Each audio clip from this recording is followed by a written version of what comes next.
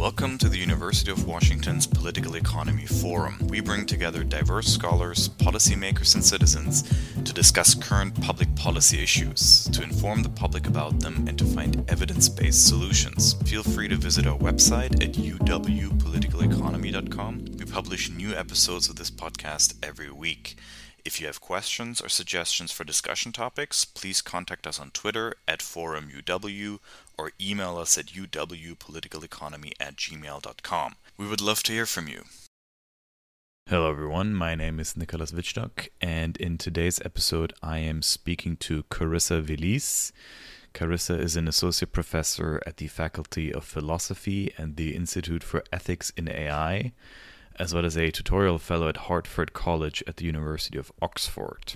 Carissa's research focuses on digital ethics, specifically on privacy and AI ethics, and she is the author of the amazing book Privacy is Power, which makes the emphatic case for significantly strengthening regulation of technology companies to improve privacy outcomes for users. At the moment, regulation of technology companies is a really hot topic. Big tech is accused of anti-competitive behavior, but also of playing fast and loose with user data for all kinds of purposes, and as some argue, even endangering national security and liberal democracy.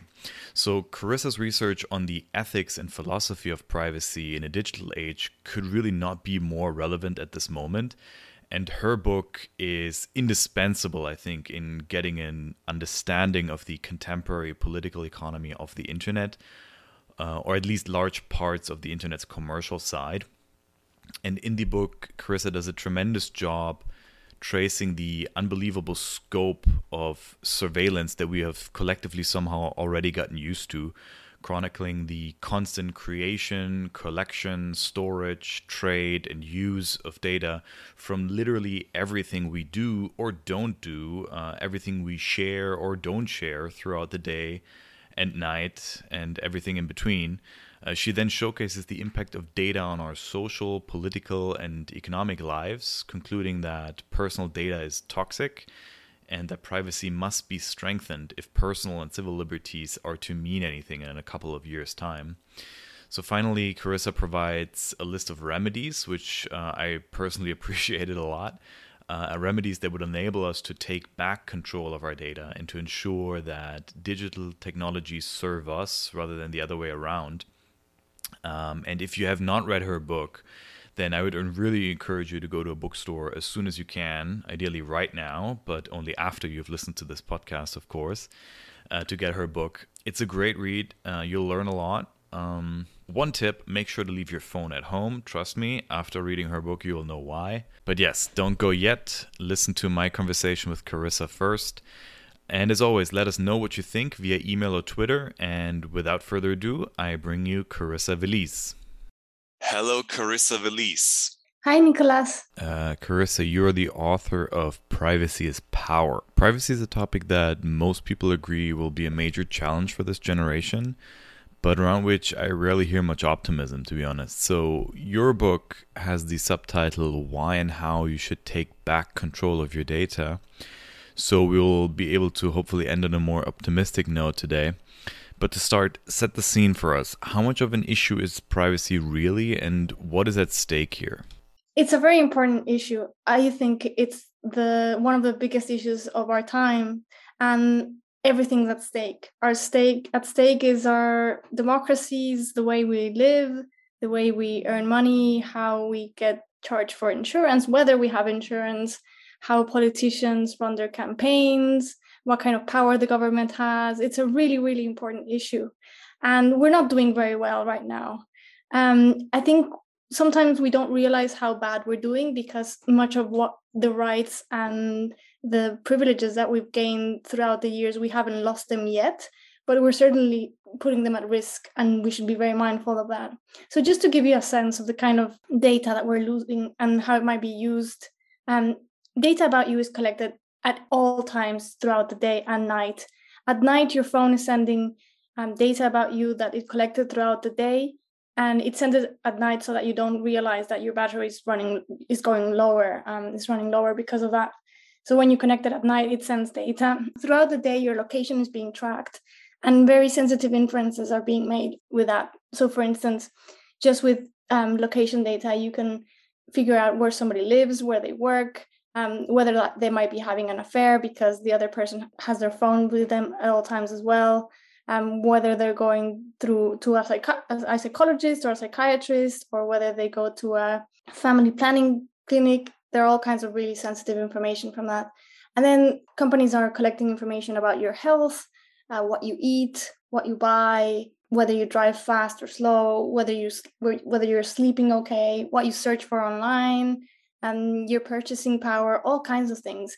And they're using this data to try to predict what you're going to do next, to try to influence your behavior. And so in some cases, to try to convince you to vote one way or the other, to buy something or not. And this data is determining whether you get a loan, whether you get an apartment, how long you have to wait when you call customer service. Sometimes it determines how long you have to wait when you go to the hospital. And all of this is being done largely underground, without a consent, without our knowledge, and without any kind of supervision or regulation. But aren't people freely choosing these products that are this intrusive? Privacy or the trade in personal data is usually argued to just be sort of the price for a lot of these snazzy new products, right? And if people don't want to make this exchange, they can opt out. What do you say to that? Yeah, that's a narrative that is very common and that is suspiciously comfortable and kind of convenient for tech companies. And I think with the pandemic, it's become really obvious how this is not voluntary. Yeah. In order to be a full participant in your society, you have to use a phone. You have to use apps like Zoom or Teams, or it's not realistic anymore to claim that people can opt out. So that's one thing. The other thing is that when you buy a chocolate or a product and there's a price for it, you know what that price is, and then you decide whether you want to pay it or not. But when people decide to use, say, Facebook, there's an argument to be made that they don't really know what the price is. Because you might think, well, what do I care if Facebook knows what kind of music do I like? And yeah, I don't care either. But if that data is going to be used to infer, say, your sexual orientation, and then that's going to be used against you, then the price might be too high, and you didn't actually know what the price was when you agreed to give up your data. Right. There was no meaningful consent to that exchange at any point in the transaction. You also make the point that data is never personal, that data is by nature relational. Could you explain that a little bit? Yeah, one of the myths surrounding privacy is that privacy is individual. It's like a personal preference. Like, you like vanilla, I like chocolate, and it's not that one of us is wrong. It's just that we have different personal preferences. And if you have nothing to hide, and if you're not a criminal and you're not shy, then there's no reason why you shouldn't share your data. But that's very misguiding, because it seems to suggest that when you share your personal data, the only one who faces consequences for that action is you. When in fact that's not true, for at least two reasons. The first reason is that your data contains data about other people. So when you share data about, say, your location, you're also sharing data about the people who work with you and the people who live with you and people who live next to you, like your neighbors. And secondly, when you share personal data, that gets used in ways that affect other people. So one example is the Cambridge Analytica scandal. Only 270,000 people donated their data. And with that data, the company made, first they accessed the data of 87 million people who are the friends of these first people. And then with that data, they used that to create a tool to profile voters around the world. And so that's a case in which it's very clear that the people who gave their data to Cambridge Analytica didn't really have a moral authority to give that data that was going to be used to try to sway an election. You go as far as saying that it's not ethical for anyone to share their so-called personal data, because it always effectively implies that you share someone else's data in some very obtrusive way that you have no idea what that really means, right? So you make the example of genetic testing, for example, where even if you opt out personally, if your sibling, if even a very distant relative, or even someone that is not related to you participates in that service, that effectively means that they're giving up data on you. Yeah, so genetic data is a great example, because most of your genetic data is shared with most of humanity. So only like 0.01% of your genetic data is actually only yours. And that means that genetic data gets used to triangulate information in order to find people in quite surprising ways. So it might be the case that a distant cousin of yours gets accused of a crime because of a genetic test that you made, or somebody gets deported because there's a government that wants to prove that they're not the nationality that they claim to be. And there's no way to control this because there's no way to predict that's going to happen. Once you give up your genetic data, you have no control over how it's going to be used. Exactly, yeah. You also, I think, make an important point that those are extreme examples, right? Where I think most people are relatively uncomfortable with them. But even relatively basic parts of your consumer profile, as it's usually termed, are possible to use to predict someone else's behavior, right? Because at the end of the day, similar to the genetic example, people aren't that different. Yeah, so there are many theories that companies use to try to profile people. And one of the tools that they use is using different personality traits. So, whether you're an extrovert or an introvert, whether you tend to trust people or not, I think that personality traits like that. And that is what Cambridge Analytica used to try to profile users. So even if, say, you and I have never met and have never talked, but let's say that we have quite similar psychological traits, when you give information to Cambridge Analytica and tell them, that people who are this and that way tend to have this and that tendency, then you're actually giving them information about me, even if we've never met. You argue in your book that privacy is power. What does that mean exactly? It means that we have been misled to think that data is all about money, and that personal data is valuable because you can sell it. And that's actually true. But even more true is that personal data is valuable because it gives companies and institutions power. And that is more valuable than money, because power can get you money, but it can also get you a lot of other things. Like it can get you influence in politics. It can get you to not have to comply with law or not have to pay taxes. It can get you a lot of other things apart from money. And it means that there is a very tight connection between knowledge and power. And we've known this for a long time. So Francis Bacon argued that the more knowledge you have, the more power you have. And in particular, the more knowledge you have about someone, the more power you have over them.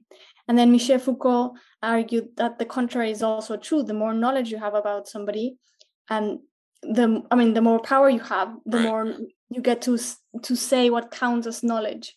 So in the case, say, of Google, the more they know about you, the more they get to tell other people who you are, and they get to decide how you are perceived in society. So you get boxed as an individual of this and that characteristic. And sometimes that might not be true, but you have no way to contest that because that information is not available to you. So in a way, the more knowledge these companies have about us, the more they can try to influence our behavior, the more they can manipulate our environment, and the more they get to decide what counts as knowledge in our society. And I argue that power asymmetry is really bad for democracy.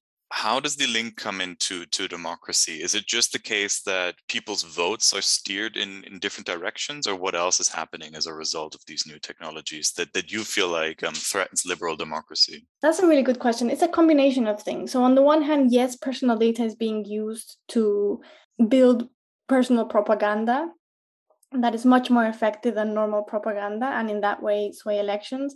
Personal data is also being used to fuel personal misinformation, and that creates distrust within society, and you don't know what to believe anymore, and you turn against your own citizens instead of realizing that there's somebody manipulating you.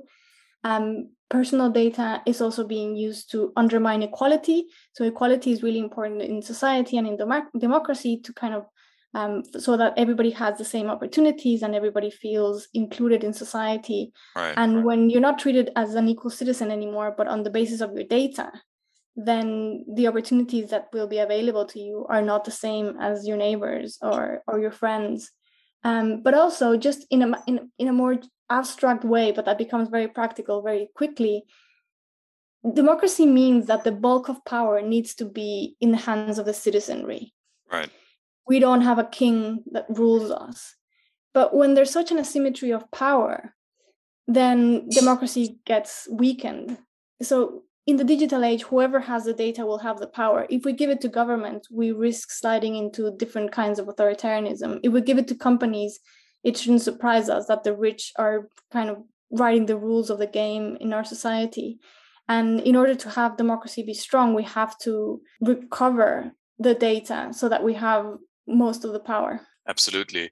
I only really understood this point, interestingly, reading your book, that the very idea of personalization, the very idea of data analytics is to treat people differently, right? That's the fundamental idea. That's that's the fundamental business model, really, right? So you cannot really have a situation where people are treated equally or even have the same information or same media reality, right? That's the selling point of this whole product line. Exactly. The business model is based on discrimination, and yet it's a kind of play on words, because when people say like you're gonna get personalized treatment, you feel special, right? You think, oh, I'm gonna get treated as a VIP. I'm gonna get better treatment than the rest. But of course, nobody, like if everybody gets personal treatment, it means that VIP doesn't exist anymore, right? And that's not the case, actually. It means that you'll be treated according to your data, not better.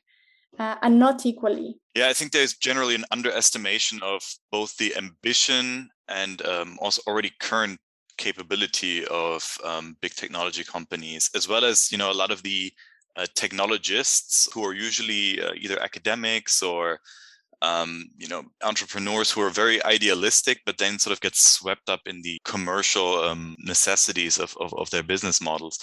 And the way in which these people are seeking to ultimately completely eliminate any barriers between your private behavior and data that is free to mine for these companies, and effectively be used by that entity that mines them in any way that they see fit. And it's a really important point that you're making in the book too, that privacy is completely anathema to these business models, right? That there is no way in which these companies can credibly say that they'll be doing better next time, because that's just simply not how the business model works. Are you seeing any alternative business models that are still sort of based on similar digital technologies? Or do you see the death of privacy being somehow inherent to these very technologies? No, I think, we can have both digital technologies and privacy. It's just we have to build the digital technology in the right way.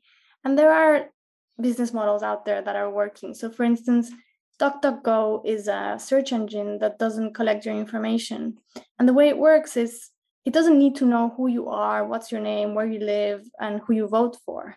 It just, when you search, say, for, I don't know, chocolate chip cookies, it shows you ads for chocolate chip cookies, and they don't need to know anything else about you. And then when you click on that ad and buy the cookies, then they get a cut of that. So that's a very kind of straightforward business model in which everybody wins. Okay. So is that the way that we take back control of our data? Just sort of feed the right actors in this environment and ultimately rely on different companies? Or are there other things that need to be done? So we need to regulate. There's no way around it. But before that, we need to put pressure on politicians so that they will be able to regulate. But also, we need to show companies that privacy can sell, that it's a competitive advantage, and that we're willing to pay for it. So yeah, one thing is contextual advertising, which is exactly what I described, which is, pretty similar to what we used to have in magazines and newspapers. When you buy a magazine, say, for sports, then that magazine is likely to have ads for sports gear, because people who read sports magazine tend to want to do certain kinds of sports. So we need to go back to that model instead of having personalized ads. And we also need to ban the trade in personal data, because as long as it's profitable to sell personal data, at least two things will happen. One is that companies will collect much more personal data than they need because they can sell it. So why wouldn't they? But also they're going to sell it to the highest bidder, because that's what personal data is used for at the moment, to earn money. Mm-hmm. And that means that they're going to sell it to institutions that are not careful with personal data and that might want it for very questionable purposes. And, in some cases, data brokers have sold personal data to fraudsters directly, like to people who literally steal from your credit card. So we need to regulate that. Do you think that there is anything like a public interest in this level of regulation? Because you could argue that this would mean that certain things are being given up, right? That we wouldn't probably have access to the same platforms with the same functionalities. Especially people relatively close to the tech industry argue that this privacy push is elite driven. It's not something that is popular publicly. What are your thoughts on that? So I think if people thought more carefully about what it means. So if I tell people, hey, are you willing to give your personal data in exchange for, giving companies data about what kind of music you like, then most people will probably say yes. But if you ask people, hey, are you willing to give your personal data in exchange for your democracy? Like, are you willing to make that trade? And I think then most people might stop and think, well, maybe not. Are you willing to give your personal data in exchange for being discriminated against when you ask for a job or when you ask for a loan? Then, maybe people would say no. So I think, we need to make sure that when we ask people about these issues, that they're truly well informed about what it means. But furthermore, I don't think it's true that we have to give up on the things that we love about digital tech in order to get privacy. I think that is a narrative that gets sold by tech, and that we buy it because it kind of sounds right. But we, just like we have DuckDuckGo, which is very good, just as good as Google, there is no reason why we couldn't have a Facebook or a Twitter or whatever app you like with a different kind of funding. So, for example, already Twitter is exploring charging money to follow like really, really big celebrities in order to make the rest of the system free. So I think it's actually not true that we need to give up on the things that we like about digital tech to get privacy. Yeah, at the very least, I think for this argument to make any sense that people are freely choosing to buy into these trades, you need to be much better informed about what these actually imply. So I think the first step of everyone should be to read your book to have a better idea of what exactly those exchanges are. So Carissa, Véliz, thank you so much for being on the podcast. My pleasure. Thank you so much for having me. Thank you for listening to the Political Economy Forum podcast. Please feel free to listen to our other episodes on iTunes, SoundCloud, Spotify, or wherever you get your podcasts. You might also like our special podcast on election security, Neither Free Nor Fair, which is hosted by Professor James Long, and is also available on all major platforms. Our podcasts are produced by Morgan Wack and myself, Nicholas Wittstock. Our theme music was created by Ted Long. Please feel free to leave a review as we're curious about your feedback. And if you have any questions, suggestions, or concerns, please contact uwpoliticaleconomy@gmail.com. We would love to hear from you.